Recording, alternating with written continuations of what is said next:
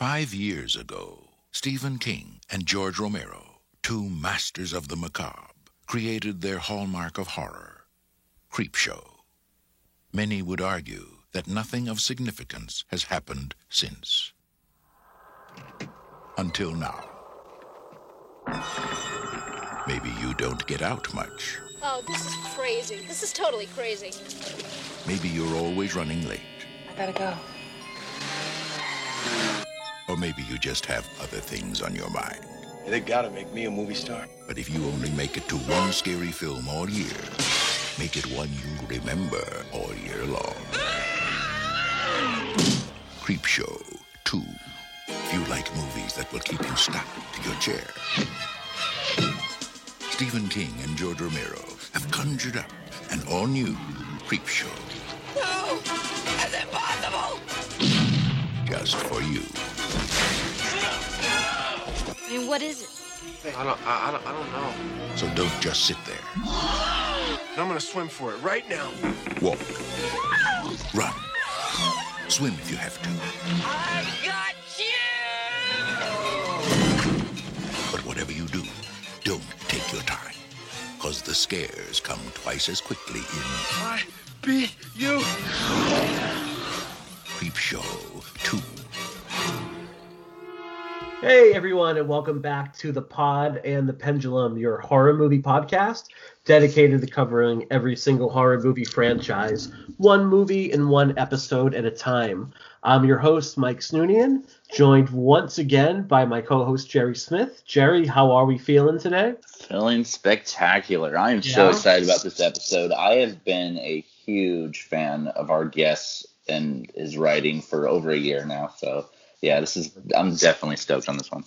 Excellent. And we also are joined once again, part of the crew, Brian Kuiper. Brian, how's it going on your end today? Pretty good, considering everything that's going on. I know. We have a very special guest today. We are joined, I am joined by Gaily Dreadful's Terry Mesnard. Terry, how are we doing today? We're doing pretty good, actually. I'm really looking forward to taking this ride with you, gents. Mm-hmm. Yeah, I'm good. I'm tired of being stuck at home, but stuff like this really helps make the day go by. So, thank you so much for having me on.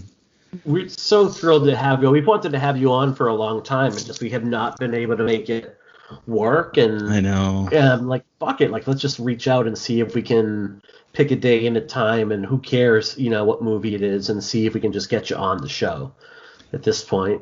Yeah, I'm looking forward to talking about this movie for sure. It's something. It is a movie. It's no Creepshow 3, thankfully, but it's definitely something.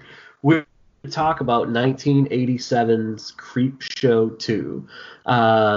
Which, Brian, if I remember correct, when we first said we were going to do Creepshow as a franchise, I think it said like this would be your favorite of the bunch. Well, I know it's not the best movie. It's not as good as Creepshow. There's no doubt about it. It's not as polished. It's got a lot of issues with it. But I don't know. I guess I just more personally connected with this one. Saw it first. And I don't know. Sometimes the one that you see first is the one that you kind of have a special connection with. Sure. For better or worse, Also, speaking on that really quickly, like I kind of have to have Brian's back right here because Creepshow, the first one, is obviously a better film, But as far as like rewatch value, I've always found myself revisiting Creepshow 2 more. It's like, really? Halloween is my favorite film of all time. But I'd be lying if I didn't say that I've seen Halloween 4, more, because I have. Like there's something about Creepshow 2 that it's not as good as the first one by any means whatsoever. But I just have so much fun with it, even with its flaws. Like it's just a fun little movie for me. Yeah. Interesting. Okay. You're like so fucking wrong. Let me I'm getting go a back sense of things here. Let me go back and edit 2/3 of my notes right now. No, So, dude. No, I want to hear it. no, it's You know, I enjoy it. It's a good. It's a movie I enjoy. I'm not sure I would call it a good movie. It's not a classic in the sense that the original Creepshow is, and I think again, like we talked about last week, like that harkens back to me a little bit in being introduced to the original Creepshow in the comic book form, and that like kind of graphic novel being passed around amongst like all the third graders, and then eventually getting to see that come to life. So I probably have seen this movie as often as I've seen the original Creepshow. And I don't think it was until like a rewatch of it in the past couple years that I started to notice maybe some of the cracks in it. I think it's one of those movies that had a lot of nostalgia for me. And then sometimes you go back and you are nostalgic. You know, it's like I would not have guessed that I didn't like Friday the 13th Part 8 as little as I do. But that's a movie that now that we've put that one to bed, I'm like, I'm okay if I never watch that movie again. Right? I think most of us are. Right, but I wouldn't have thought that until rewatching it now. Like, I would have been like, totally. Oh, yeah, I loved all of those movies growing up. They're masterpieces. Like, who doesn't want to see Jason on a very slow-moving ferry taking out the world's smallest prom? That's right up my alley. And then you go and watch it again. That makes so much sense because, I mean, for years, and I think right when you were mentioning Brian when we first mentioned this episode, Brian was like, I like this one more. I think I remember saying the same thing around that time. And it's like I've spent years thinking that this movie was just as good as the first one because, like, I think, like you said, nostalgia. I rewatched it this morning. And I didn't quite think that anymore, but I had a lot of fun with it. You know what I mean? Yeah. I did too, and nostalgia is a hell of a drug. I also watched it last week with my son, so there's something to talk about coming up there. All right, let's do it. We'll definitely get into that when we talk The Hitchhiker, because we had some very interesting conversations with my 9-year-old daughter when that segment came on. So Terry, tell us a little bit about yourself, or tell us a little about Gaily Dreadful and a little bit about yourself and your own background with horror before we dive deep into Creepshow. Introduce yourself to our audience. All right. Yeah. So for like the 6 people that don't know you because of the overlap. Yeah. I mean, I've been a horror fan since my first thought. Like I can't remember not being a horror fan. I grew up on the old Universal monster movies that my dad would introduce me to, and it quickly moved from there to stuff like Creepshow and Creepshow 2 and Alien, and it just sort of like progressed from there. I started Gaily Dreadful 2 years ago because I'd been wanting to do it for a long time, and I never knew what the reaction was going to be. Because like I came from like covering like writing about video games, and it was such a negative place to be a person that is not a straight white male. And I was a little afraid of like proclaiming, the Gaily Dreadful and trying to break into horror, but horror has been so welcoming and wonderful, and it's been great getting to know everybody. So yeah, I Gaily Dreadful, we write about horror and LGBTQ movies, and then I do a podcast called Scarred for Life, where we talk to guests about movies that scared you as a kid. And I love that podcast, by the way, Terry. Yeah, it's great. Fantastic. All right, gentlemen. So this is the follow-up to 1982's George Romero's film, which to this day is the only #1 movie that Romero ever had throughout his long career. Why did it take, because this comes out in 1987, why did it take so long for this movie to actually get a sequel? Why did it take so long for Creepshow to actually get a part 2? When everything in the 80s is getting like multiple parts, like anything that was even moderately successful becomes a franchise. I think it goes more along why we didn't immediately is the whole anthology idea, because I mean in 2020, I mean there's like, God knows how many anthologies that come out every year, and most of them are pretty bad. But like, I mean, in the 80s, there really weren't that many. I mean, there was, things like, I don't know, Dead Time Stories and stuff like that. But for the most part, Creepshow was kind of ahead of its game.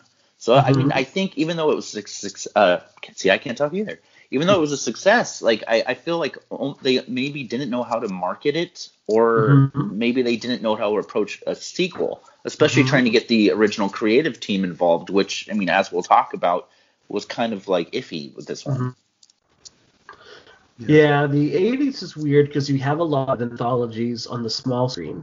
You have things like The Twilight Zone is rebooted, and luckily it was a bit more successful than the movie in that nobody died in the making of the Twilight Zone television show.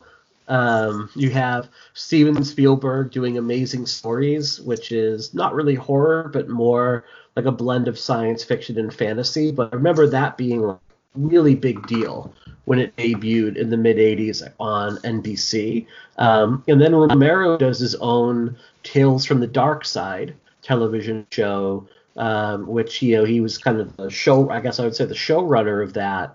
And that has today just the creepiest opening of any genre-related television project of all time. That music from Tales from the Dark Side and that voiceover, still so classic.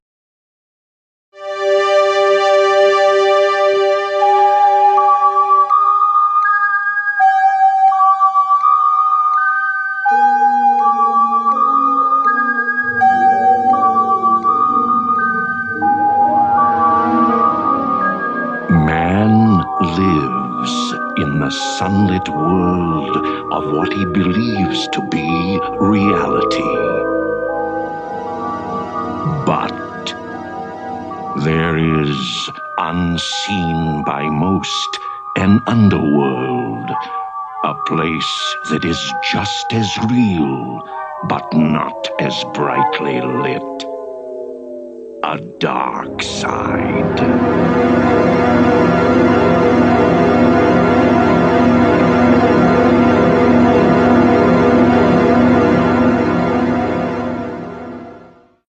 Speaking of Amazing Stories, really quick, just a really short side story. How familiar with that show are you guys? Tales from the Dark Side? Or not Tales from the Dark Side, I mean Amazing Stories. I'm pretty familiar. I have to not watch it growing up. I wasn't familiar at all. No? No. I watched it when I was a kid, I watched it when it first aired, but I forgot about it entirely. A few years ago, I went to Rob Galuzzo's house just to hang out, and he does this thing, and I think it's one of the sweetest, most genuine things ever. Anytime anyone goes to his house, he'll sit you down and show you his favorite clips from all the kinds of 3D movies he owns, and just TV episodes that he thinks you'll love. And Galuzzo's always been such a great person and very instrumental in my life. But anyways, he was like, "You have to see this Amazing Stories episode." And to this day, it is one of my favorite episodes of any TV show. Basically, these people are on the set of a monster movie, kind of old Universal with The Mummy, and the actor gets replaced for some reason, and a real mummy accidentally makes it onto the set. So everyone's just bossing around this real mummy the entire episode, and it's the funniest thing around. But that's a little side tangent. That's a good one. That's a good one. Brilliant. Yeah, I remember watching that show religiously. Our whole family would watch that one together, which was one of those kind of cool things. And we would watch the 80s reboot of The Twilight Zone and the Alfred Hitchcock Presents, and those are some of the first things that I remember seeing that really scared me. Well, that's great. Yeah. And it was a family thing, which was kind of cool. So it was sort of safe but scary, which was cool. And that kind of goes with Creepshow too. Like Mike said, there were so many great anthologies on the small screen. There were those. There was War of the Worlds. There was, and more episodic anthology stuff like Freddy's Nightmares, or my favorite show that didn't even make it a full season, Nightmare Cafe. Still one of my favorite shows of all time. I remember that one. It was great, right? Yeah. Yeah, and I loved Freddy's Nightmares growing up, and it really bums me out that there's not a proper Blu-ray or DVD re-release of that, because I would snap that up in a heartbeat Dude, if I I have could. bought so many bootleg copies of that show at like horror conventions growing up. Like, And you know, I know it doesn't quite hold up, right? I mean, I know it's like not what a quality show, but I just remember that would probably give me that warm feeling again Yeah, of just being see, like, I love this. Yeah. it doesn't quite hold up, but where else are you going to get a Toby Hooper directed pilot prequel to A Nightmare on Elm Street? You know what I mean? Like, oh, but yeah, I mean, there were so many anthologies on the small screen, so I get that. But I think maybe the fact that there were so many on TV maybe made it a little harder for them to market something on the big screen. You know? Well, be that as it may, Warner Brothers, who has the first rights to any sort of follow-up to Creepshow, quickly passes, and the rights fall to Roger Corman and New World Cinema. So with Corman, you know what you're going to get. You're going to get something that's going to be entertaining, but you're also going to get stuff that's kind of done quick and cheap, right? I mean, is that fair to say? Yeah. So with Corman behind the purse strings for Creepshow 2, Romero goes from like an $8 million budget to a $4 million budget very quickly, which means a lot of things are going to get cut. Number one, you lose 2 of the segments that were planned for Creepshow 2, and very quickly you lose George Romero behind the directing chair. He's like, just not really interested in bringing this one back to life. And if Romero wasn't on board, neither was Stephen King at that point. He's not going to, although the 3 segments are based on Stephen King stories, including stuff that would have been in Creepshow 1, he doesn't pen the screenplay for Creepshow 2. That actually falls to Romero. Yeah, totally. I mean, King's in the movie as a truck driver for a little bit, but there's a very noticeable shift, I think, between the first and the second film. Yeah.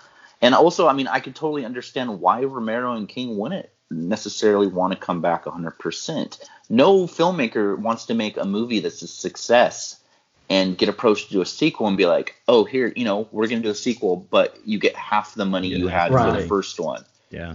Like I can't imagine being a filmmaker who had a successful movie and like, oh, I have to do a follow-up half as good, Exactly. Especially considering, like, even though Creepshow's not a big budget movie, every single penny that they got went onto that screen. Like, it's a gorgeous movie to look at. So it's one of those things where you're like, how do you cut corners on that? And if you cut corners, you're going to kind of lose a little bit of what makes it special overall. Which is kind of why I am glad that the cat segment did not make it into this one, because I my introduction to this actually came from watching Tales from the Dark Side, the movie. I saw that one first before I saw these, and then I noticed Creepshow, and I was like, oh, it's kind of like the same thing as Tales from the Dark Side, even though I didn't realize that Tales from the Dark Side came out later. And that's my favorite story from Tales from the Dark Side, to be honest. And I don't know if it would have had the same kind of money spent if they had to split this $4 million between 5 as opposed to 3. Right. No, it would have been really hard to do that. It would have been really hard to do that. You know what? Tales from the Dark Side is one of those movies I saw in theaters when it came out. I remember going with my cousin to go see it. But then I don't remember anything from that movie aside from, I think, Christian Slater in the Mummy segment. Oh, my Lord, man. There's so many good images in that. Yeah. It's literally like, gun to my head, I couldn't tell you anything else about that movie. Granted, it's been 30 years since I've seen it, and I think I'm going to, do like a $4 rental of it over the weekend and give it a spin. What Tales from the Dark Side is, to me, in a lot of ways, is a film that's closer to Creepshow than Creepshow 2 is even to Creepshow. Absolutely. I mean, the first Creepshow, the last episode, we kind of spoke on like how many like stars or horror stars or just genre stars in general are on that screen, and it's so great to watch. Tales from the Dark Side, I mean, dude, you get like, Christian Slater, Steve Buscemi, Debbie Harry, David Johansen, like so many great actors, and they're just having so much fun in that movie. I mean, the Ray Don Chong segment with the gargoyles. Oh, I love that. It's so good. And like you, Mike, I saw Tales from the Dark Side in the theater too by myself. Like I was 9. And I walked out of that movie just traumatized for a little bit, because that movie is everything that I think a lot of Creepshow fans kind of wanted with the second one.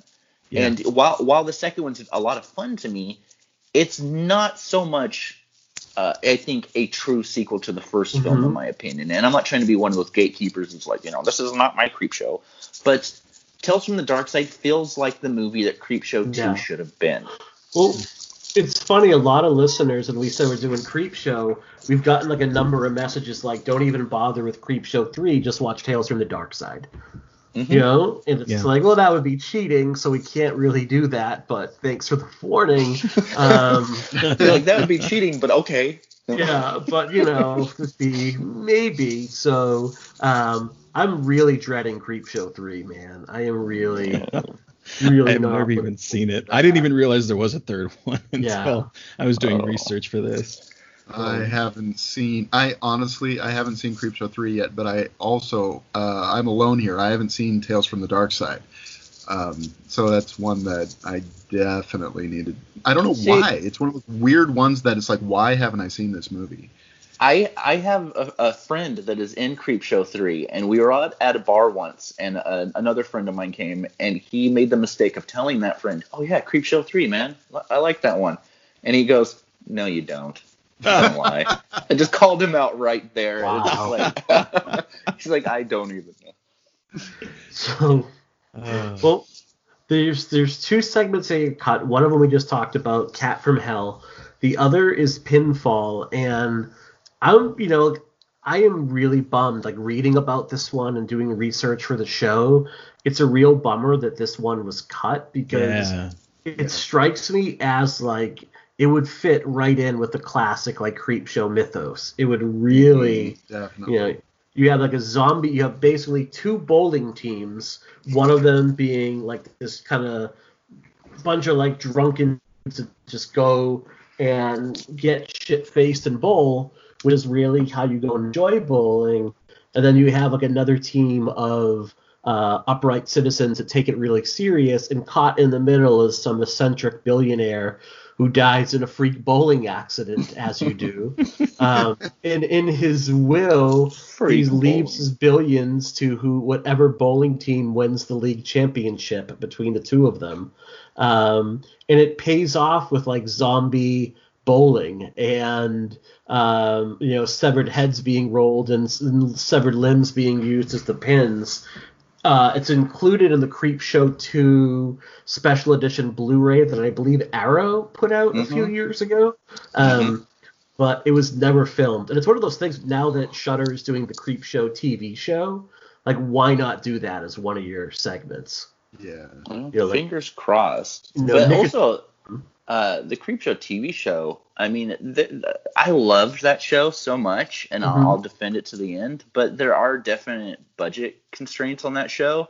I mean, even Nicotero has said that. Like, there's a lot of stories that they wanted to do, but just budget-wise, they can't. So I feel like that's the only thing really holding that show back. Well, and I feel like something like that would be so perfect for that if they could actually get a decent budget for it. What's interesting is I think the second season of Creepshow is going to debut on AMC, and then it's going to move to Shudder, which is what they did with the Nosferatu TV show.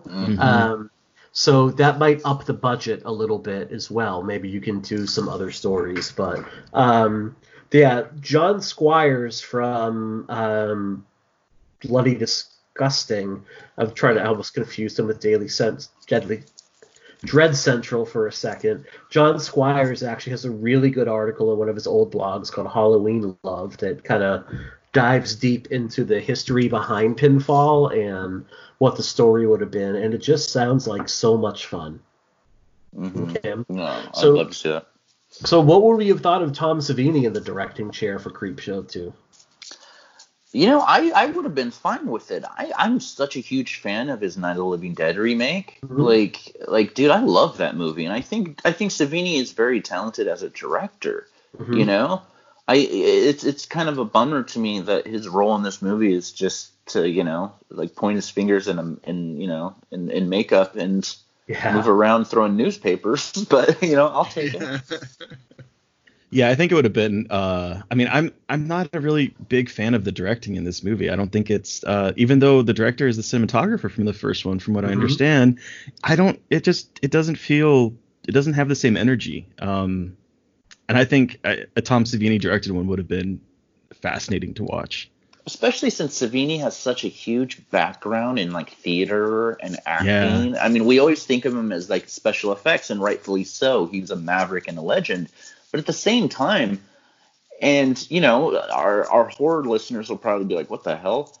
But like, you watch a film like Perks of Being a Wallflower, yep, and Savini just steals every scene he's in. He's a great actor. He really is.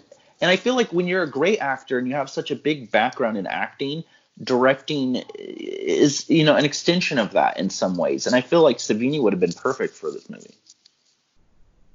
Yeah, I think he could have brought more life to the thing. And like you said, like he can go big with it, and having that theater background definitely helps, because these are very lurid, they're very campy, they're very over the top stories.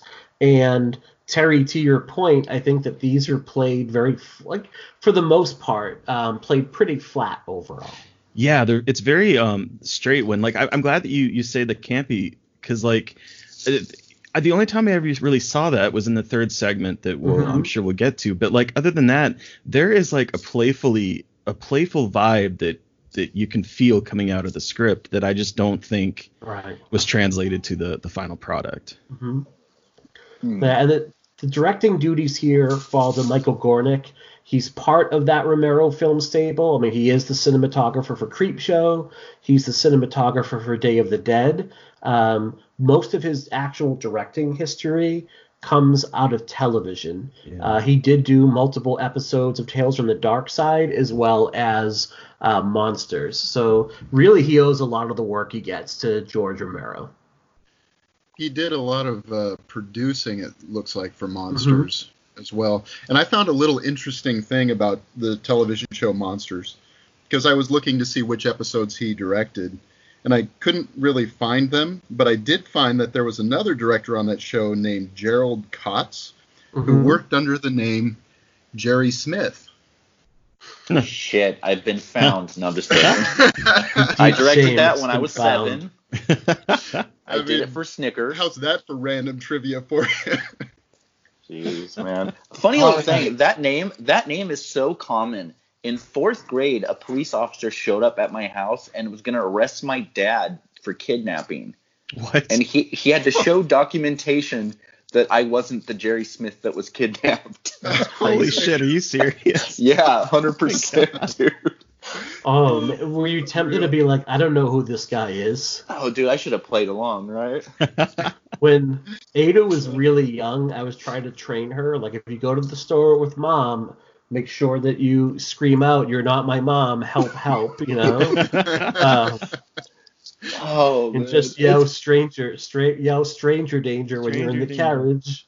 See, it's funny how kids' minds work, because I should have done that when I was a kid. I should have sold my dad out. My daughter, I picked her up, I think it was like 2007, so she was like kindergarten, 1st grade.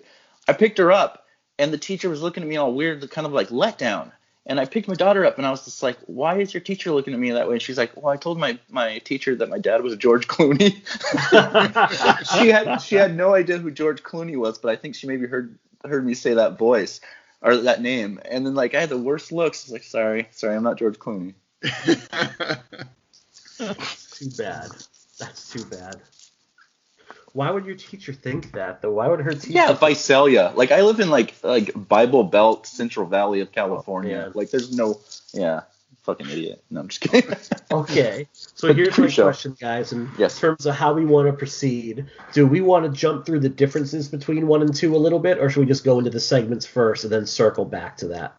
I think if we go through the segments, it'll kind of lead into the differences. Yeah. Okay. Yeah, I would agree. All right. So we start off with Chief Woodenhead, the tale of like a small, desolate Old West town, which is like dying on the vine, and you're looking at a shopkeeper, Oscar winner George Kennedy from Cool Hand Luke, who is the second connection to the Naked Gun series in the Creepshow franchise, as he plays like the beleaguered chief of police. Yeah. No, I didn't mean to interrupt you. Yeah, I'm a huge fan of that guy. Yeah, I mean he's great. I think this is an example. Unfortunately, when watching this movie, like it feels a little bit padded. Yeah, it takes a long time to get where it's going. That was one of my notes in this, is that it takes her to get going, and then once it does, it's over. Yeah. If there's one segment out of this entire film that, I mean, I enjoy it for what it is, but if there's one segment that I would be like, yeah, you could take that one out, it would be Chief Woodenhead. Because what you get is George Kennedy and Dorothy Lamour kind of arguing back and forth for about 10-15 minutes, and then out of nowhere, the heavies arrive, and then it's over in like I think 2 or 3 minutes. Right. Yeah, it's over so quickly. Yeah, it's just like you really don't get anything. Like I wish we would have had more having to do with the relationship between George Kennedy's role and the head of the tribe that has this kind of like debt and that kind of stuff. More development with that, or even like out of nowhere these heavies show up, and nothing about them. There's like a throwaway line that he used to be part of the tribe or something like that, but it's just kind of pointless. It's not the strangers to like why are you here? What are you doing this because you're here? It just happens out of nowhere. Right. And another thing that's so weird that they don't go into really at all is the fact that if you look at the credits on this, the head of the tribe and then Sam Whitemoon, they both have the same last name, so they're apparently father and son, or related in some way, and it's just they are. It's his uncle. Really, huh? Yeah. Sam is Ben's. That's right. But it doesn't. Like your uncle would be so disappointed in you. That's like, right. That's right. It's just, but it's just very throwaway though. There's not a sense of that being of any real import at all. I hate to say it too. The moment when like Ben gives Ray the valuables of the tribe and says, hold on to these for like 2 years. There's a couple things wrong with that. Number one, like, how is poor Ray supposed to survive? Like, great, you'll pay me in 2 years. Like, I can't make my rent like right now. But in 2 years, I get to keep your stuff. That'll be fan-fucking-tastic. I guess we can eat like the canned vegetables that are in the window. But the other thing is like, when he shows off the valuables, like I'm looking and I'm like, man, apartment could have done a little bit better, because I would have been like, I can't get $20 for this. Like, there's nothing in here that looks that valuable to me right now. Yeah, it looks like they got it out of a kiosk at the mall. I And it's like yeah, like you're saying, it's cool that he could, in 2 years you can have this. But it's like, dude, what is this necklace going to help me? I'm starving. Right. I mean, no disrespect, but. Yeah. So to that end, I'm like, I don't think that like this is not a great. I guess the fact that Ray is so not only willing to take that deal but grateful for that deal maybe plays a lot into understanding why that business is going right down the shitter. Ray is not good at business. So where the fuck's the actual villains now? No, I'm just kidding. Yeah. Well, that's what's interesting, because go ahead.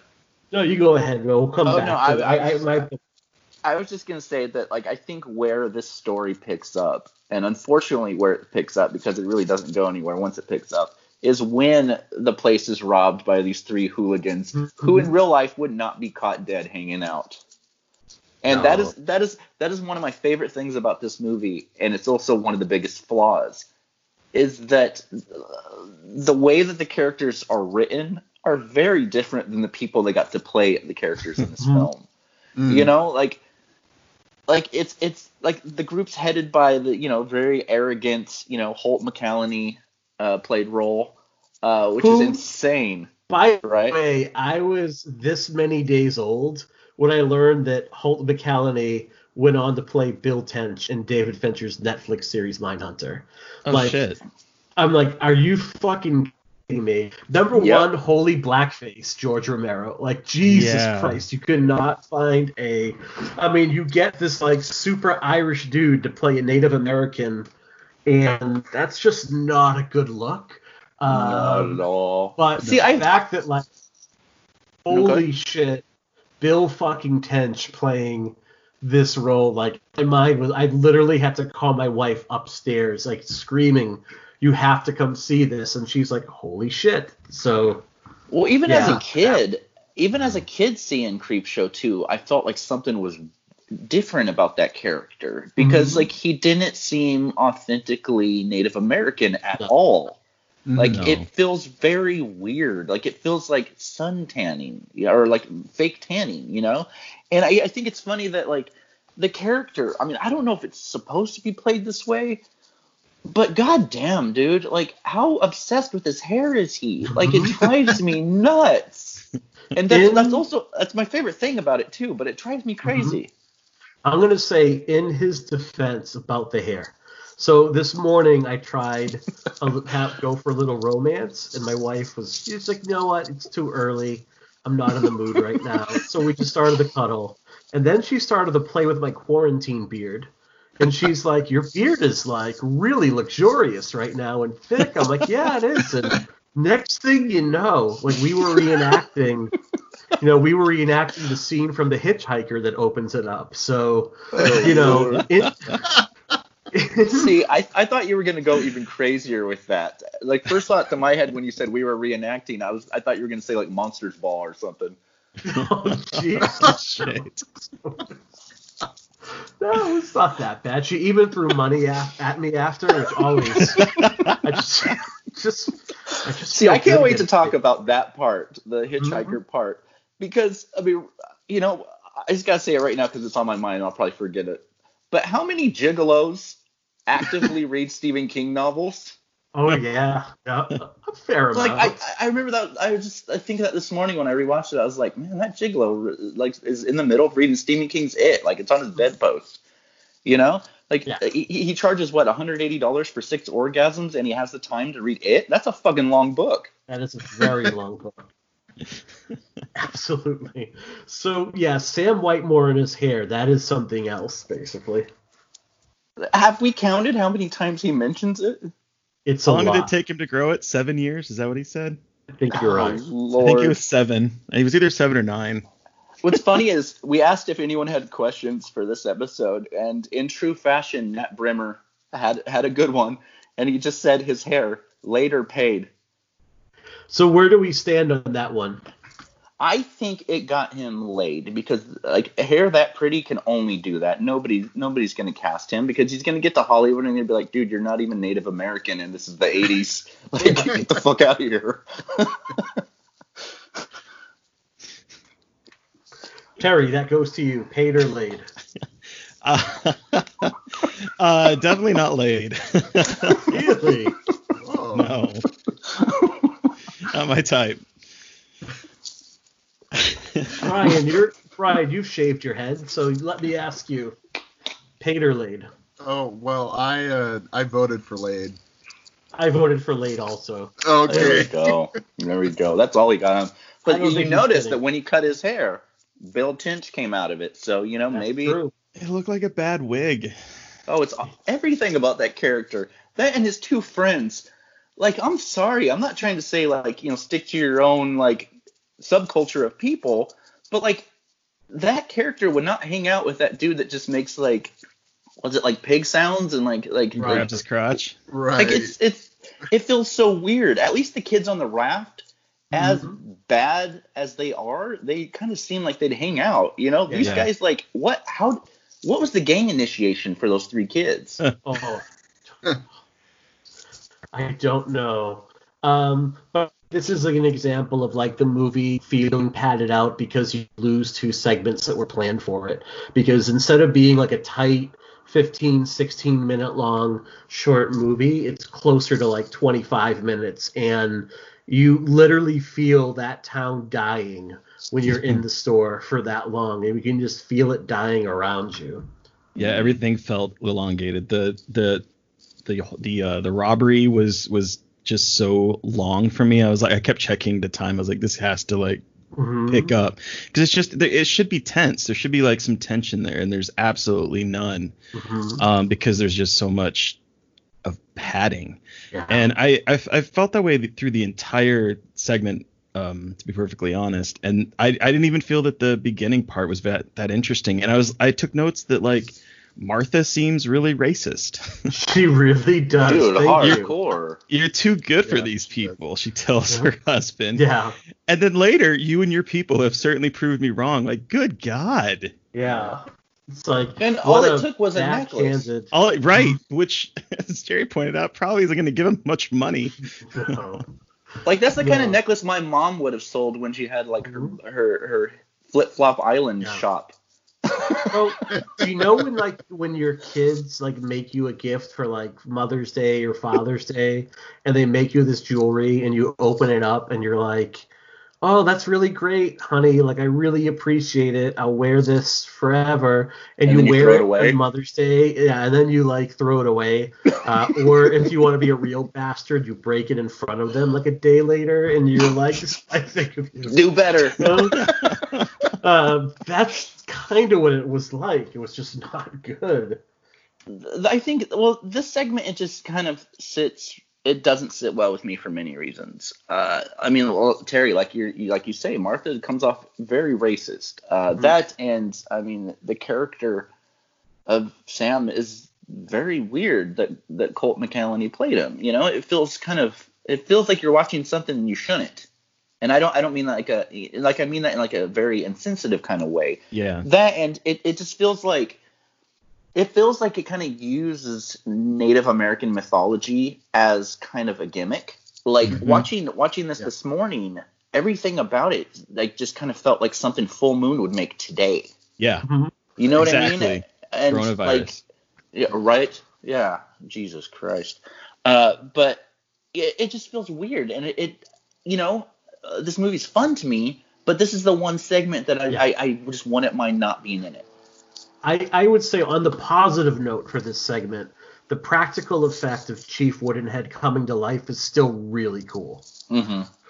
Like coming off that stump and then coming down, like that still to me looks really cool. And I know you don't get a lot of him in here, and I think the more you would have seen him, the more it would have been exposed overall. But like that first few moments are pretty killer. I do like that. Yeah, I was watching a behind the scenes thing on the special effects, and they were talking about how they had hired a mime to be inside the suit, and you can like tell because it's a very physical performance, and it's not used that much, and you can probably, if it was used more, you'd probably be able to see the seams a bit more, but it's I thought that was the most effective aspect of it. Although I will have to say I wondered how close all three of them lived, because that Woodenhead did not walk very fast. No. Dude, right? And he seemed to be everywhere. He was like the prototype for later era Jason.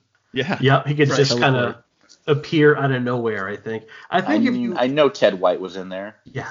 I think if you could accept the fact that a dime store Native American statue can come to life to exact vengeance on people, then you can accept the fact that it can maybe just morph wherever it needs to go. I think, or he got like an Uber ride or something to each.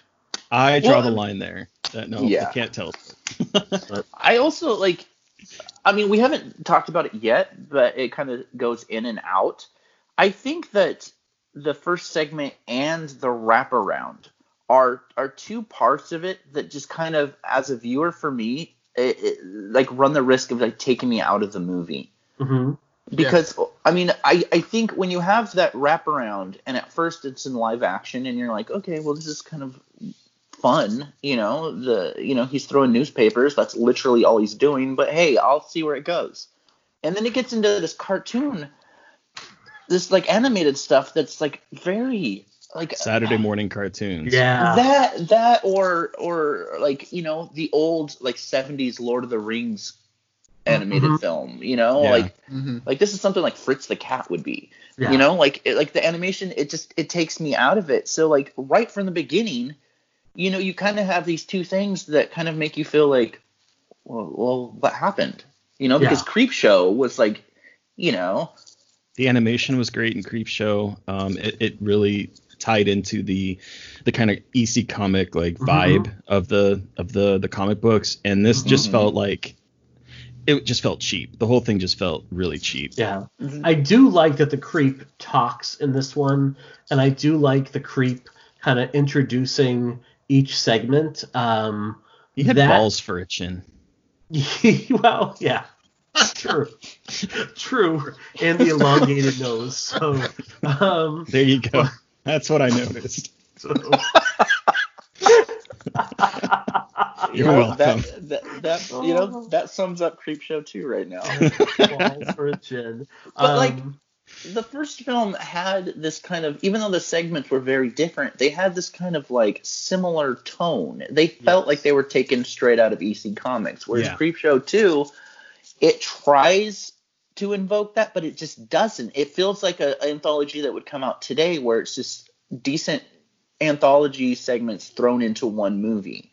You know what I mean? Like, it doesn't have that common thread, even though the wraparound tries to have that. Yeah, that's what I noted too, is like the feel of the EC Comics feel is now really gone from Creepshow 2, that you don't have, like, Creepshow did some really cool things, like you would have some of the film take part in these like comic panels, and you would have like it would cut to this really garish like blue or bright red lighting to give you that kind of 4-color look to it overall, and you would get these like really exaggerated reaction shots like you would get out of a comic. Those are stripped out of this, and that's not really a budget thing. That's really like a creative decision, and I think it does hurt the movie a little bit.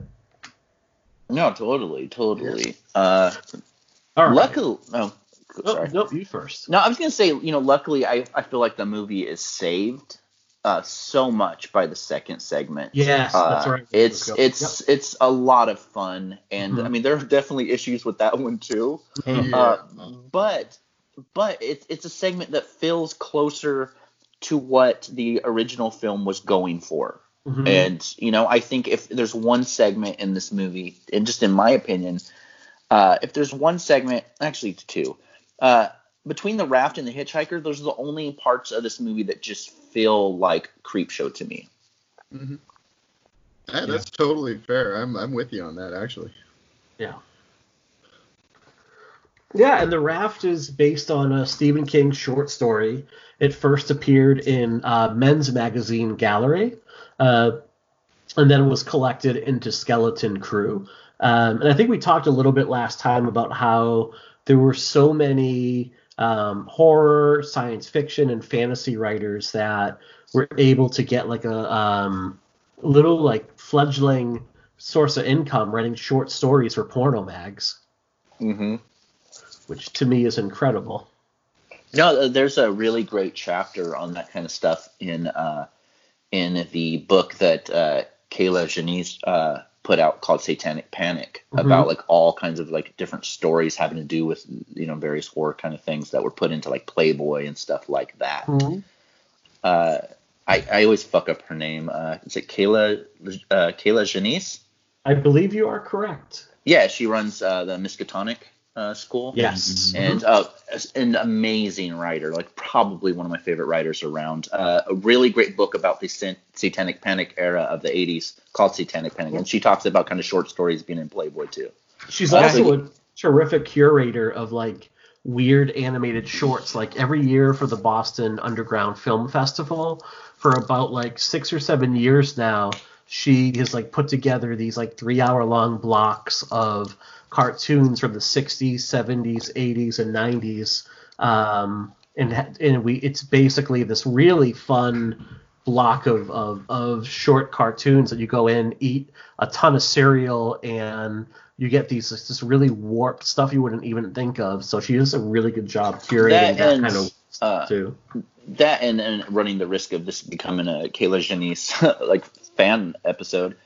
She wrote this exceptional book called House of Psychotic Women that I would recommend everybody picking up that. And she's currently working on a documentary about folk horror. So definitely look her up. Great stuff. But back to the Creepshow. Like what you're saying, Mike, in the 80s especially, I mean, short stories were everywhere. And a lot of those magazines like Playboy, where, you'd have the dudes lying and saying, reach for the articles. Some of them did, because there were some fucking good stories in those. Yeah, absolutely. Speaking of which, have you guys read this one? Yes. Yeah. Oh, yeah, definitely. Mm-hmm. Yeah. Yeah. So who would like to give a quick synopsis of the Raft for the folks who, have not seen this? I mean, I'll do it if no one wants to. Basically, it's a group of, I think they're supposed to be teenagers, but they look like they're in their 30s. They go out for a day. In the book, they're college kids. Yeah, okay, cool. They go out for the day, kind of swimming in the very cold water just to go hang out on a raft. And there's this kind of almost, I don't even know how to, like, what exactly, I can't remember if it mentions it in the story, but there's kind of like this oozy kind of substance in the water that kind of feels something kind of out of like, almost like Lovecraft-like. Yeah. And I noticed that you put that in the notes, which is great. But yeah, almost like a Lovecraft kind of like monster or alien or something like that. Basically, it absorbs you and has this kind of like tarish kind of stuff that pulls you in and like just devours you. And it's such an interesting story. And even with its faults and its flaws, I find this one incredibly interesting to me. So Terry, remind me, I have not read this one in a long time, but I seem to remember there being like almost this kind of like siren's call to this thing, and it would be filled, like it would go from like really dark black to being filled with all these hypnotic colors that would kind of lure its victims in, correct? Yes, that's something that they kind of show you a little bit when Rachel like reaches over. She seems to be like really fond of the ooze and doing something that she probably shouldn't do. And in the short story, there's like I don't remember exactly how what they call it, but it's basically like it turned into like this colorful hypnotic thing that was like kind of lulling them into a safe sense of calmness. And that's something that I think was kind of missing from this adaptation, just that one moment of her reaching over. Yeah. That, and you go from like this very colorful thing kind of in the short story to basically, glad trash bags in the movie. Yes. Yeah. Like, it's funny to watch. That part has not aged well for me. No. And I remember this bit being really scary as a kid. And I think, again, speaking of nostalgia, I remember being terrified of that effect when I was younger, and then watching it as an adult, you're like, it's a pull tarp. Someone is literally pulling like a pull tarp on a string around right now. Yeah. Well, I mean, there are moments there's still moments in the segment that I think are kind of scary. I mean, especially to kids. I mean, when it attacks, I think that makeup and all the designs of that, it works so well. But I think for me, something that kind of pulls me out, I think it's performances. That and like the writing, like one of my favorite tropes in horror is when they get the wrong people to play roles. Like one of them's Poncho, and he looks like he's like a jock, which is weird. Kind of like Spider in Halloween 5 is like this kind of like crusty, preppy looking white dude, or Ted Raimi as a gangster in Darkman. Like it doesn't make sense, but like I think the acting it almost feels like film students. It almost feels like improv class in this one. Like I enjoy it, but the performances are they're either over the top or they're very wooden in this one. Yeah. Yeah. Well, at one point, like I think it's Deke threatens to punch out Laverne. He's like, I'm gonna like he's like, it's like, whoa, like he escalates very quickly, and he's like, I'm going to smoke you, Laverne. Yeah, he says smoke, like I don't know. His name I think is Poncho or something like that, or no, the other guy's Poncho. But Yeah, like, well, that's what they. is that how people talk to them? Like, growing up in the Central Valley, like, we had gangsters. When they say they're gonna smoke you, you better fucking run. Like, they're gonna shoot you. Like, is he gonna punch you or is he gonna pull out a gat? Like. But yeah, there are some really good bits of this, like when Rachel gets sucked in to it and then pops out from under the water, and it kind of looks like the poster from The Evil Dead, like the way she's reaching out. Yeah. It was really reminiscent of that, and she's just screaming, "It hurts!" Like that's what sells it for me. Hurts. Yeah, It that's almost hurts. like the "he's killing me" in Final Chapter. You know, and to me, and it has that sort of. It evokes something similar, where it's just not only is it terrifying, but it's painful. It's funny that you mentioned the final chapter, because one of the similarities between the final chapter and this movie is how oblivious filmmakers were to the health of their actors. Mm-hmm. You know, in final chapter, Joe Zito was so locked into I forget her name. Getting killed in the raft, right? That like she was freezing. She had hypothermia, I think almost pneumonia or something like that, and he was still fucking like shooting until Ted White basically said he'd walk. And I believe that didn't the same thing happen this one with one of the actors? Yeah. Yeah, the character that plays, I think it's not Randy. I'm awful with names. The character that plays it is Randy. Yeah, it was Randy. It is Randy. He was basically like, it was freezing out there, and they thought he had hypothermia, and the crew was like, well, we got to keep going here. We're losing light. Let's just wrap it up. And I think Gornick recognized to his credit, Gornick realized, like, this is good. Like, he actually brought him to get treatment. And I think there was a couple weeks worth of recovery time for the actor, and then they were able to go back and finish it. But he basically got hypothermia being out there in his Speedo in the freezing cold water, which who knew that would happen, right? Well, I mean, it seems like the 80s, it was huge for that kind of stuff. I mean, I grew up knowing the story of the Twilight Zone movie, but like watching cursed films recently, my God. Yeah. Like, for anyone that hasn't seen that episode, trigger warning, like they actually show the accident. So if that's going to bother you, don't watch that. But it seemed like just safety was just a non-issue all around. It baffles me. Yeah, no, absolutely. It was definitely especially in a movie like, Creepshow 2, like who are a lot of these performers, and you're going to get away with a lot more than you normally would on a film set, because, you kind of have a little bit more sway. You have a lot of young people trying to get their big break, and they might be more willing to take some risks that they otherwise wouldn't if they were older, smarter, and maybe a bit more established. Yeah, and another thing about this segment that always kind of rubbed me wrong, and dude, again, on your notes you mentioned it too, is when Laverne gets rubbed the wrong way by Randy. Is that it? Yeah, like it's so it's just so sketchy, and we live in a time where, there's like very non-PC dudes out there like crying foul because people are reevaluating Porky's and stuff like that, or Revenge of the Nerds. But looking back, like I was just thinking about Revenge of the Nerds recently, and it's just like, okay, Lewis, the main guy, puts on a Darth Vader costume and gets the main girl in Revenge of the Nerds to sleep with him without her knowing who it is. They break into women's bathrooms to see him naked, and then you have stuff like Creepshow 2. It's like, as in 2020, how can we not reevaluate that stuff in some form?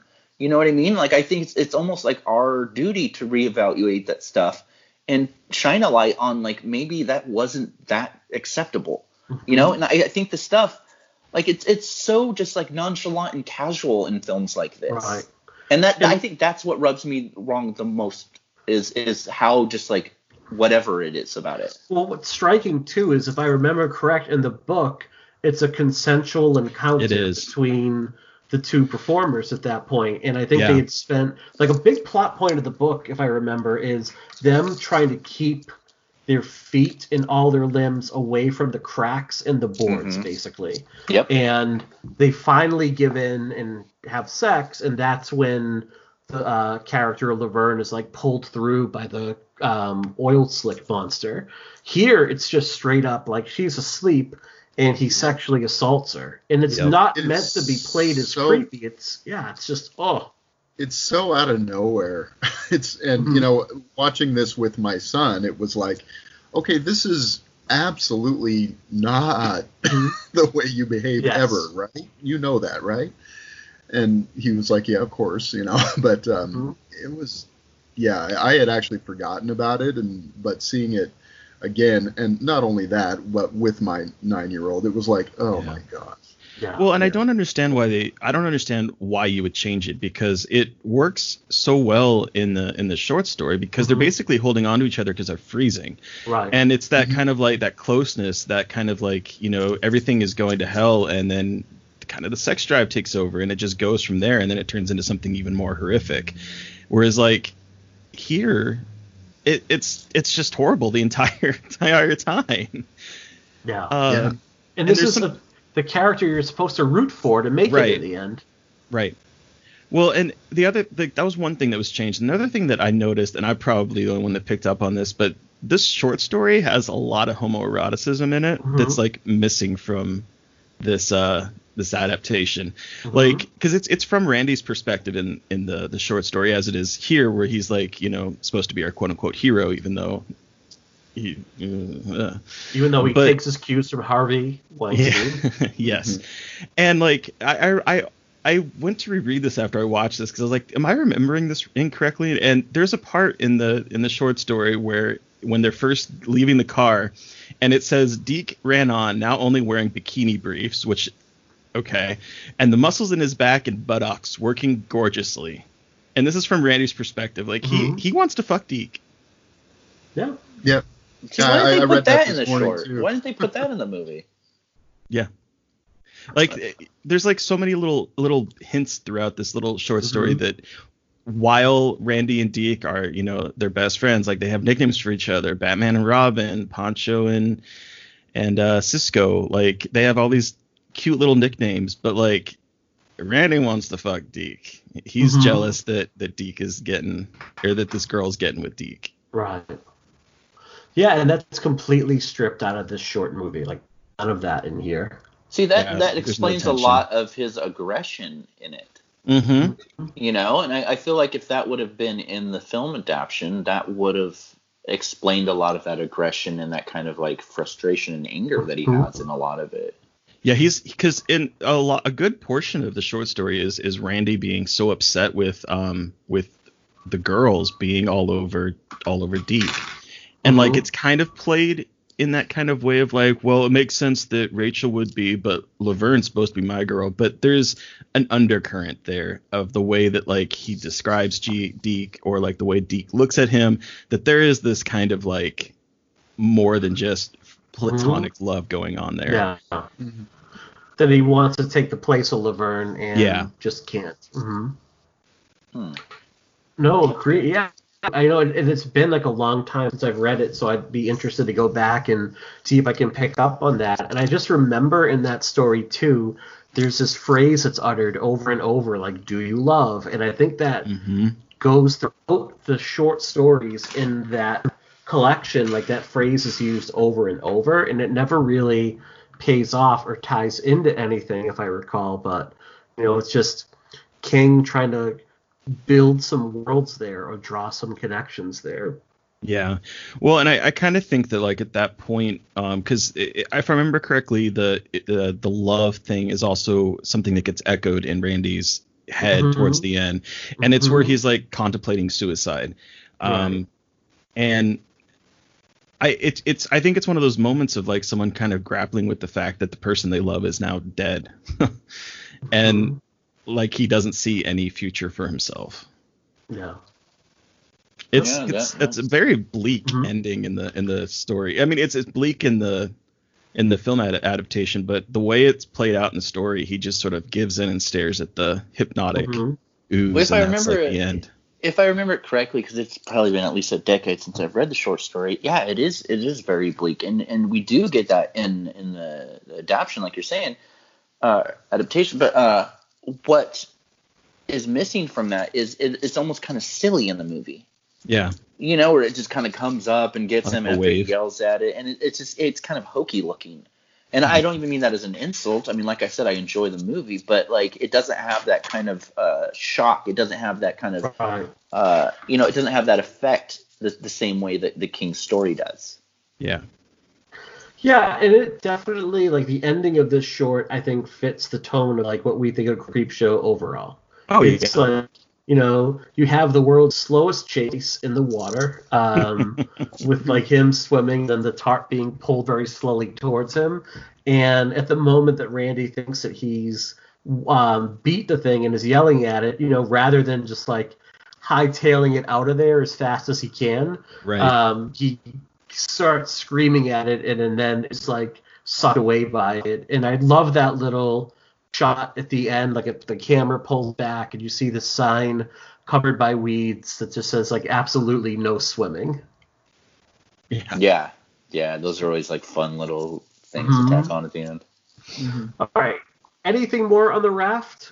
I think I'm good with this one. I want to get on the Hitchhiker. Yeah, let's do that. The Hitchhiker. All right. Brian or Terry, what do you guys want to tackle the Hitchhiker for me? Sure. So we have Annie Lansing, who is getting fucked really good by a gigolo. Who is Six orgasms. 6 orgasms, yeah. 25 a pop, not that bad. And she's married to a wealthy attorney, and she realizes that she has spent way too much time with this gigolo, and that she needs to get home to avoid suspicion. And so she hops in her car, and she's coming up with ways of like basically lying to her husband, and she ends up hitting a Dover-bound hitchhiker, and then she just takes off and leaves the body there, and then the body starts following her. And Want says, "Thanks for the ride, lady." And then it becomes a one-on-one match as she's trying to escape her past, basically. Perfect. Yeah, and this is perfect little description. This is my favorite segment of the movie overall, and I think in no small part because it feels the closest to what we got in the first Creepshow. Like, this would fit right in, not only in terms of, like, the really dark humor with it, but also the character getting comeuppance because of their own really hubris, basically, and their own kind of walking over other people. They're done in by their own devices. So I think that really fits in not only with the first Creepshow, but really kind of the whole modus operandi of, like, the EC comics. So that's why I think this works really well. If you really think about it, I mean, as far as the whole comeuppance thing that was so big in EC Comics, I mean, this is probably the only segment in the entire movie that has that. Whereas every segment in the first one did. I mean, if you think about it, like, what is the moral of the first story? That if you shoot a shopkeeper, his Indian statue is going to kill you, like, you know, or the second one, if you go swimming, you're going to get killed. Where's the comeuppance in that? Right. You know, and that was that was so great about EC Comics, and this one has that in like nonstop. To be fair, to this day, I've never shot like a dime store Native American statue, so maybe I did learn a lesson. That is true. Okay, cool. No, but this is the segment that just feels, I mean, like you said, it feels like it could have been in the first film, and it feels like it would have been in, you know, A Tales from the Crypt or Vault of Horror or any of those comics. You know, like this is one that just feels 100% like that. And for so many reasons, you get a protagonist that you think is a protagonist at first that ends up kind of being the antagonist, you know? Like she is not the hero in this. No. You know, she deserves what's coming to her because more than doing the right thing, she just wants to get away with it. And the whole segment is a series of this character making mistakes and trying to lie her way out of it and get out of it, you know? And to be honest, maybe she should have just divorced her husband if she's getting banged that good by a Stephen King reading gigolo. You Right. know, like That's like, my favorite dude, kind of I mean, gigolo. right? I mean, maybe he'll cut her a deal if they start dating, and it won't be $25 a Well- pop. Maybe it'll be like $7.50. That to me, that scene, like rewatching it, is incredibly sad because you can see how smitten she is with him, and he's cold. He's like, this isn't the rate that we, this isn't what you. I should be making more than this. Like, he's basically negotiating a salary after sex, basically, and Yeah. he sees it purely as a transactional thing, and she is so, and you can see it in the performance of Lois Chiles here. She's so smitten with him, and he's just like, yeah, I'm gonna have to ask for more money at this point. She is, and but she like, doesn't even see it. She is, but she also is so obsessed with everything being a transaction. Like, she's driving and she's like talking about, oh, well, this is broken. This is going to cost this much. Look at this. That's going to be $4,000, maybe $3,000, $4,000, Miss Lansing. And then it's like, oh, concussion. That's going to be $27,000. Like, she feels that she can just pay her way out of everything. True. And that her money is what's going to basically say, and it's not even her money because she's, married to her very rich attorney, and she just is so obsessed with this idea that even at the very end, when she's going to die, she's trying to pay her way out, right, the entire time. That ends. I mean, it's kind of a shitty way to deal with sex workers. I mean, this guy's doing a service. He has bills to pay, and he's good at it. Yeah, right. Very good, according to her. And that if it's in 1987, just get technical nerdy here. If it's in 1987 and he's a Stephen King fan, he needs to make the money because Dark Tower 2, Misery, Tommyknockers just came out that year. 2 years later, you get the Dark Half. Like, you know what I mean? Like, he has a lot of books to buy. He needs does the have a lot money. of books to buy. Well, to be fair, in terms of how she's treating the sex worker, he basically tries to up his price after the fact. So, to my understanding, they had an agreed upon, and he even said introductory rate. Well, you kind of need to make that clear ahead of time, don't you? Okay, but like how? Okay, take this into consideration. Okay, so what? How many orgasms? 6 at a time? But are you saying that like sex work is on a per orgasm basis? Like, well, according to her, $25 a pop. And if he's been doing this for a while, say they do it once a week, they have this meeting once a week, and they've been doing it for a year.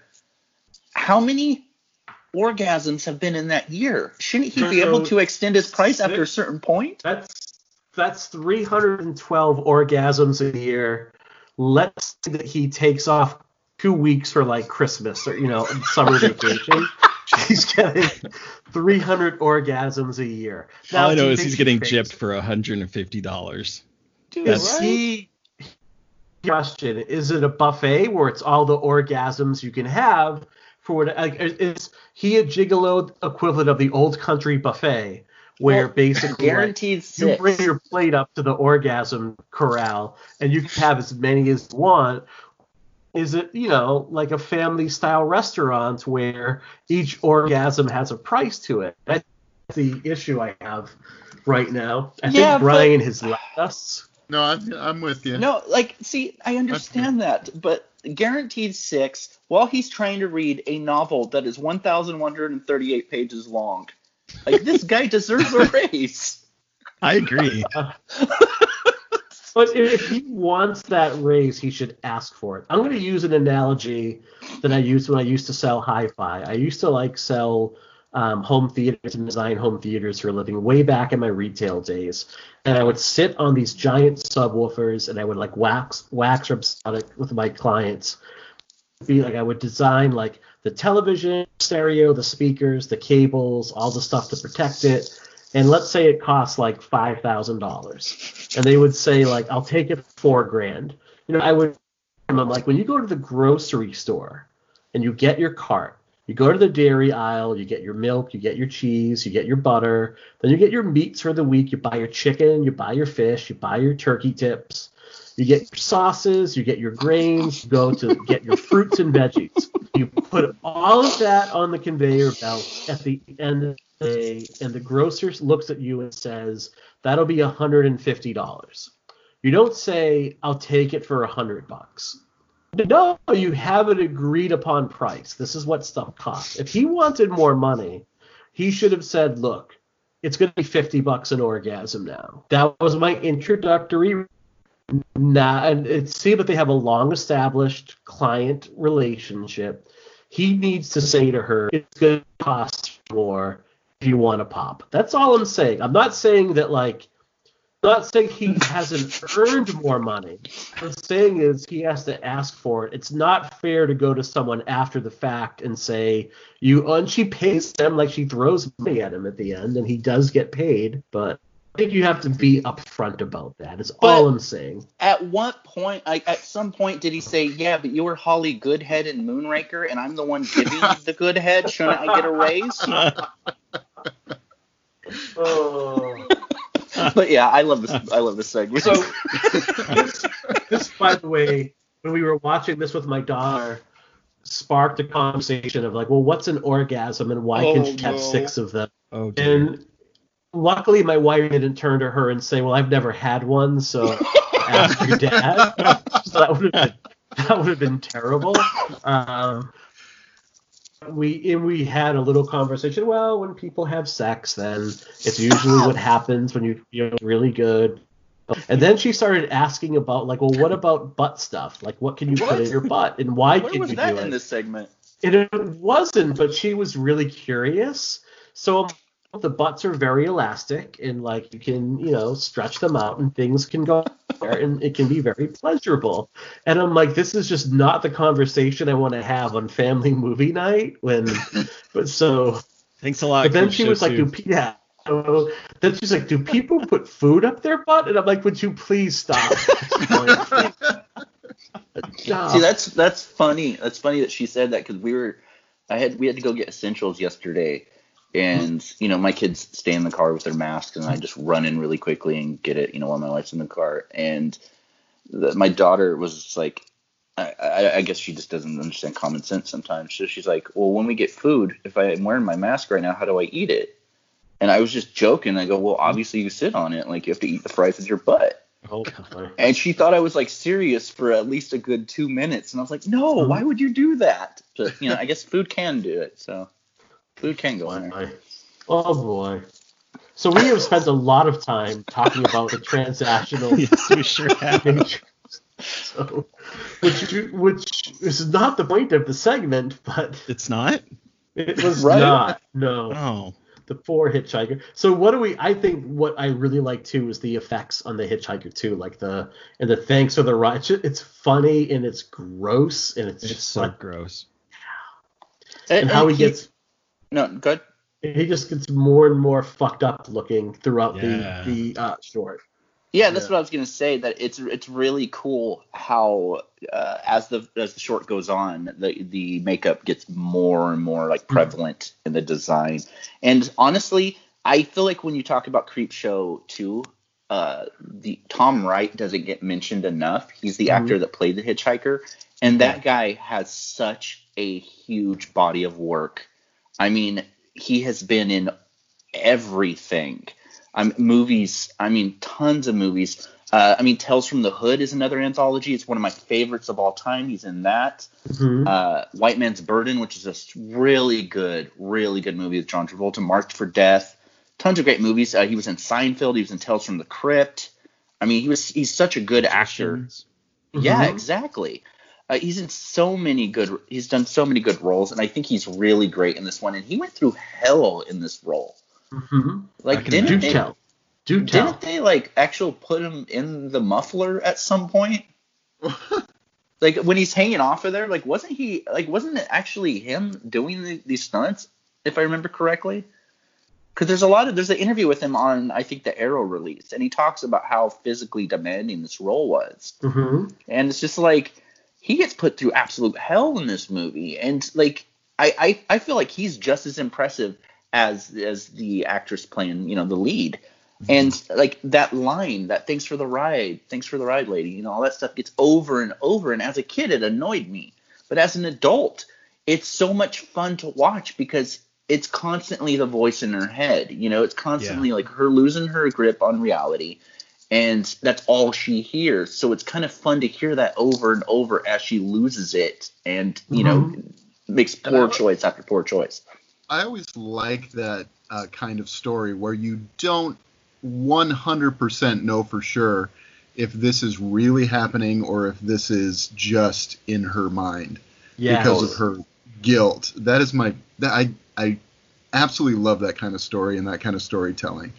And it just works so great here. I would agree. Yeah, I definitely think that's the case with this because you don't. Someone pointed out, and I forget who it was, and I apologize that I can't attribute it because it's not. I did not know this. When the hitchhiker licks her in the garage, there's like a red smear of blood on her blouse. But when her husband finds her in the garage and finds her corpse there, like that's gone. Oh. And it's a nice little detail that adds to like what really happened to it. And I do like that it's up in the air and you don't really know. Oh, no, me too. I think it's great. Just that kind of uncertainty of, okay, is this really going on or is it in her head? And me personally, I've always thought it was in her head. You know, I think she killed him and that was the death of her, you know, like that's when she broke, you know, mentally and, you know, she got what was coming to her, you know, and I remember growing up, there was a local story of a woman that kind of basically did the same thing. She hit someone and like dragged his body, you know, all the way home and stuff. Like, so, I mean, and I don't know if that was the basis of it or, you know, maybe it was just a coincidence. Well, but there are similar stories to this. Like the Twilight Zone has a very famous segment where they have like a hitchhiker and she basically keeps seeing, he doesn't terrorize her in quite the same physical way, but he keeps appearing before her and it has like a very supernatural ending to it. So I think it's like that would be the basis of it. So yeah, it's like that kind of tale that, you know, and then there's that movie with Mia Servini, I think it is, or Stuck, yes, where she hits the hitchhiker and he's stuck in her windshield and she drives home and he's alive and she basically lets him die. That is based on a true story, is my understanding. And how many people are assholes? Jesus. Like, that seems like a common thing. I can never hit someone. Yeah. I have not either. And I'm scared, you know, that I will one day. Like, that's one of my biggest fears is, like, one day I'm going to accidentally hit someone with a car. Like, and it's not rational. Like, I'm a pretty good driver, but dear God, I am terrified of, like, one day hitting someone with a car. In 2002, I was driving and a Poison the Well CD fell on the floorboard, and I bent over to pick it back up and accidentally hit someone in the back of their car, and it was like a old senior citizen lady, and I felt so awful, and like she was like, "Oh, it's okay," and her husband fixed it. Nothing happened whatsoever, but like it's crazy how fast those little things happen, you know? Oh yeah. Yeah, I'm gonna share a confession here. I since we're doing this, I was like 24, 25, and I was driving, and it was in the summer, and there was a really hot guy mowing, and I was shirtless, and I was paying attention to him, and I drove into the back of an old lady's car, and that was embarrassing as fuck. And he had to come over and give me a cell phone because I didn't have a cell phone at this time. And so that was like super embarrassing for me because I'm like, did you end up dating you're the him? Fault. No, unfortunately. Oh, I know. That would have been a great meet cute. I know, right? Yeah. No, that's yeah. That's fun. But also as a gay person, I gotta say I stan Lois Charles's performance as Annie. Oh, she's awesome. I love a bad bitch, and she is enough. There's enough campiness to her performance that like you kind of like. I mean, you obviously aren't siding with her, but like she's very watchable, and like I love the line where she's like, "You're seeing things, bitch." She just keeps like trying to pep herself up to what is going on, and I love it. I think She's a that's more sophisticated Billy from the Crate segment. She's like Billy without being so crass. Yes. I think that's a good sign of just good writing and a good performance. You know, like anytime I'm talking to my kids about movies, I'll be like, "Oh God, that guy was such a bastard in that movie. I love it." And they're like, "Well, he's a bad guy. He was a jerk." And I'm like, "Well, he did a good job then." Yeah. Like it's fun to watch these kind of antagonists with charisma, you know, with personality to them. And no, I agree 100%. I think she's great in this one. Yeah, absolutely. That being said, Billy would not have paid for 6 orgasms. I think she's the kind of woman that would demand that Gigolo pay her.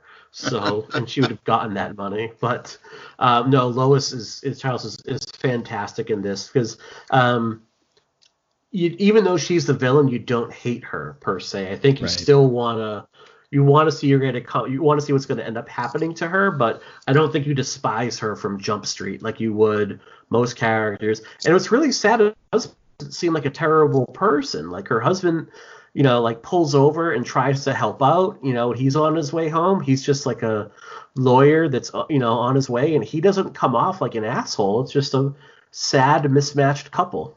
Mm-hmm. Yeah, exactly. Like, you know, I don't know if I'm in the minority of human beings right now because I've read statistics, but I've never understood, like, infidelity much. Like, if you're unhappy, just leave.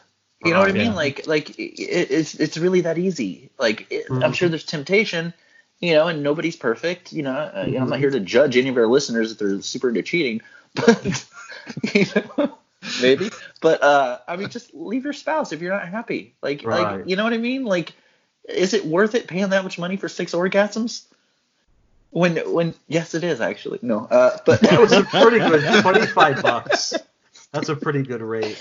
But I'm just saying, like it seems like her whole dilemma could have been fixed had she just, you know, like I'm sure that her husband's like big bank account would have been gone if it didn't work out.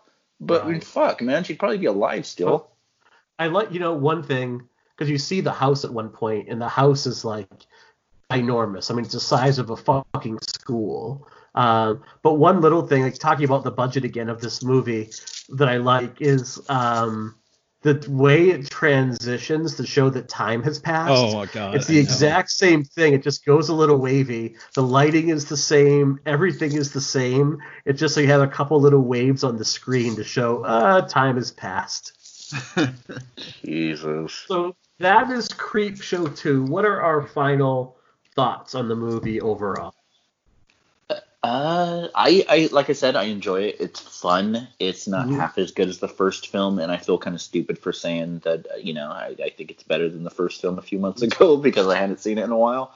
But you know, it is fun, and there's definitely issues with it. Like I said, I think it's important to reevaluate movies from that time and put them under a new kind of microscope. But at the same time, I also think you can have fun with films like that still. You know, The Burning is a movie that bothers me so much, but I can still watch it, you know? And I think Creepshow 2 is one of those movies. It's not as good as the first film. The budget's lacking, you know? Like, it doesn't feel like the first film, but I think it's a fun anthology. Yeah, I'm with you on that for sure because, you know, watching the two back-to-back especially, you see how much more lacking this one is from the first. But, you know, especially those second two, for the most part, I should say, the second two segments, I think are still really entertaining. And it ends on a pretty high note with that Hitchhiker segment. Actually, it technically ends with that with giant Venus flytraps, but, you know, we can forget about that. I like that. I don't mind that story so much, but okay. Yeah. See, well, we have that ending with the Venus flytrap, and you know, Creepshow 2 isn't as good as the first one, but I you know, one thing I'll say about Creepshow 2 leading into Creepshow 3 is, you know, in the words of the great poet's Newfound Glory, it's all downhill from here. Great. You know, you know, Creepshow 2, as you know, as iffy as it can be at times, it's still, I think, a little fun, and that Venus flytrap thing, it's silly as hell, but, you know, it works for what it does, I think. Sure.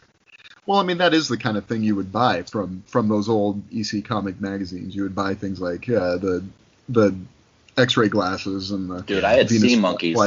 bulbs and on sea monkeys, all that sort of stuff. So I mean, there's a certain authenticity Totally. that brings in. That's a lot of fun. Yeah. It's one of those things where I think we've kind of all kind of mentioned this a bit. You kind of, when you look back at things that you saw as a kid and you remember scenes, like I remember the scene with Rachel in the water, I remember the black tar. I remember the shadow puppetry of the chief hacking someone with the axe and the blood splatting on the walls. So like I had like fond memories of this with those, but those are really the only things I remembered about the movie. And rewatching it, it's not my favorite. To be honest, I've always been more a fan of the Tales from the Dark Side movie, but it's because I saw it first and it was around that time of being like 9 or 10, and like it was just, I remember it being more gory. I remember it being like, more like fun. So yeah, I mean, I don't know. This movie is okay. I think it's a fun watch. I don't know if it's one that I will keep going back to though. I wonder if I would like this, if I would be even more fond of it if like Pinfalls was the segment that was swapped out for Chief Woodenhead. And I can get why it wasn't, because you can obviously understand how much more money just in practical effects alone, and just paying a cast alone, how much more that would cost to do. Plus you would have to do, an on-location shoot in a bowling alley would probably cost more than but aside from that, like the Raft, I think still holds up pretty well. Sexual assault and poor effect aside, it's still a pretty chilling story, and it does have those great effects. Like I didn't mention this, but when your lead gets like sucked through the hole in the planks of the Raft, and you hear that crack, and you see his like leg like just go past his head. That is just like, it gives me the shivers. And then there's that guttural scream that he does. Yeah. And then you have like the Hitchhiker does end things on a pretty fun note as well. So it's not Creepshow. It's still a pretty fun anthology movie overall, and it's something that I could see breaking out for, like, if you're doing like a themed Halloween watch and you want to just do a bunch of fun anthology movies, I could see this being part of the rotation overall. All right, so that is our talk on Creepshow 2. Terry, why don't you let our listeners know what you have coming up on Gaily Dreadful and Scarred for Life? Like, what can we be looking forward to? Yeah, sure. So, I mean, right now we're kind of, with the quarantine, things have been kind of slow on the site. It's been kind of hard to be creative recently. But we, every week I have Troy Gardner's writing on, he goes back to the old Are You Afraid of the Dark episodes, and he and his friend Aaron kind of dig into those every week.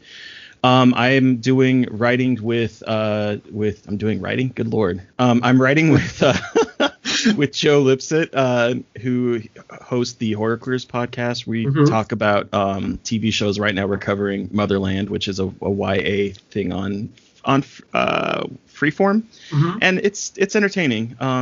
Yeah, but yeah, and then on Scarred for Life, we're just, I think, I don't know when this episode's going to air, but we have the directors of the Wretched, which is coming out in May. Okay. Yeah. They're going to be on it, and we're hoping to talk with a bunch more in May, and then we have Pride Month coming up, so we're hoping to focus a lot on some LGBTQ people. And are you planning another fundraiser like you did last year for Pride Month? I know that was God. Yeah, not to put you on the spot. Do it. Though. I know it's one of those. It's gotten away from me, and now it's like, a couple months away, and I'm kind of panicking about trying to set something up. So I'm hopeful, but I need to get my butt in gear. Okay, we'll definitely do that. If you need any help, dude, let us know. Let us All know. Right. I appreciate it. Anything we can do to help promote it or contribute, we're more than happy to do. I'm trying, in all honesty, with your listeners and your core audience, one of the things I'm trying to do at the school I am a counselor at is start an LGBT, an ally club for 6th grade on up, because I've had a number of students actually come out to me over the past year, which is like really sweet. You know, and they're always very casual about it, which I think is like really, they just feel comfortable. And I'm like, we really need to have like a club for these kids so they feel pretty comfortable. And I just have no idea how to go about in doing that and providing them that sort of safe space. So if you have any tips, or your listeners do, by all means, I am all ears. Yeah. So that is going to bring us to the end of Creepshow 2. Here is what we have coming up. So we're trying to stay really busy. Last week we posted our table reading of A Nightmare on Elm Street 5, The Dream Child, which was a lot of fun. Lord. Lord. I did not think that was going to survive. Like, I had to try to download and transcribe the audio like about 10 times before it actually would allow me to do it. Like, it would cut out after 30 minutes of downloading. But we got sobriety cut out 30 minutes after starting that remote. Yeah. But like, that was not fun to edit, and I felt so bad for Nat, our narrator, who just had to basically read a novel. But we, I think, have decided as of just before this podcast, our next script is going to be George Romero's unfilmed Resident Evil screenplay. Yes. So, Terry, if you want in, there's an invite. We are having a lot of fun doing those right now. Like, I am having so much fun. It's keeping me sane. It's one of those things to, like, have that social interaction with people. I think we're going to be doing some commentaries on movies, and we're going to try to do more bonus content, all for free. Terry, I know you have said this. I know a few others have said this, and I'm in the same boat. We're producing, I think, some really great content, but because everybody is at home all day and not in their car commuting to work, our downloads are not where they normally are. No. And I think that's solely because, like, the nature of podcasting is you listen to it in the car or on the subway or when you're at work. And right now, I think, like, we're losing to Netflix and Hulu and things like that. But that's all right. People are going to find the shit later and realize how brilliant it is. But we will keep. You are not going to get any other show that is going to do a cost per orgasm. That's correct. So, really, God. I mean, that is the content we are committed to bringing to our core audience, which I guess would be deviants. But thank you so much to our listeners, Terry, and thanks to the kind reviews that we've received. I think we're going to try to do some Friday the 13th on Twitch with listeners as well. Yeah. We just did that. Last night joined in with the folks from the Keep Screaming podcast, so that was a blast. We got into a very heated argument when I said that New Nightmare is the worst of the original Elm Street movies. We got pretty big. New Nightmare is trash. It's just, you know what? Dream Warriors is trash. Dream Warriors is trash. Oh, yes. Solidarity. Wow. 4 is my favorite sequel. 4 is the best of the sequels. 4 is the best, hands down. 4 is the best of the entire series. I feel attacked now. I can't go there, but I can't take that journey 100% with you. Number 1 is still my favorite, but 4 is a close second. When people say that, like, New Nightmare is like it's the prototype for Scream, it's like, sure, if Scream wasn't any good, absolutely it is. And well, wow, Jerry. So we're gonna end things on a friendly note right there, and we will be spicy. The takes are spicy and they are hot.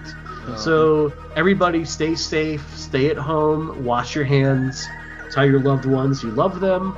Otherwise, I guess they wouldn't be their loved ones. Tell the loved ones movie that you love it, because it's a fantastic movie. I will not tolerate anything else. Tell the loved ones the bands that you love them. And that's it, folks. Have a good night. And thanks for it. Terry, thanks for joining us. Please come on again. All right. Thanks for the ride.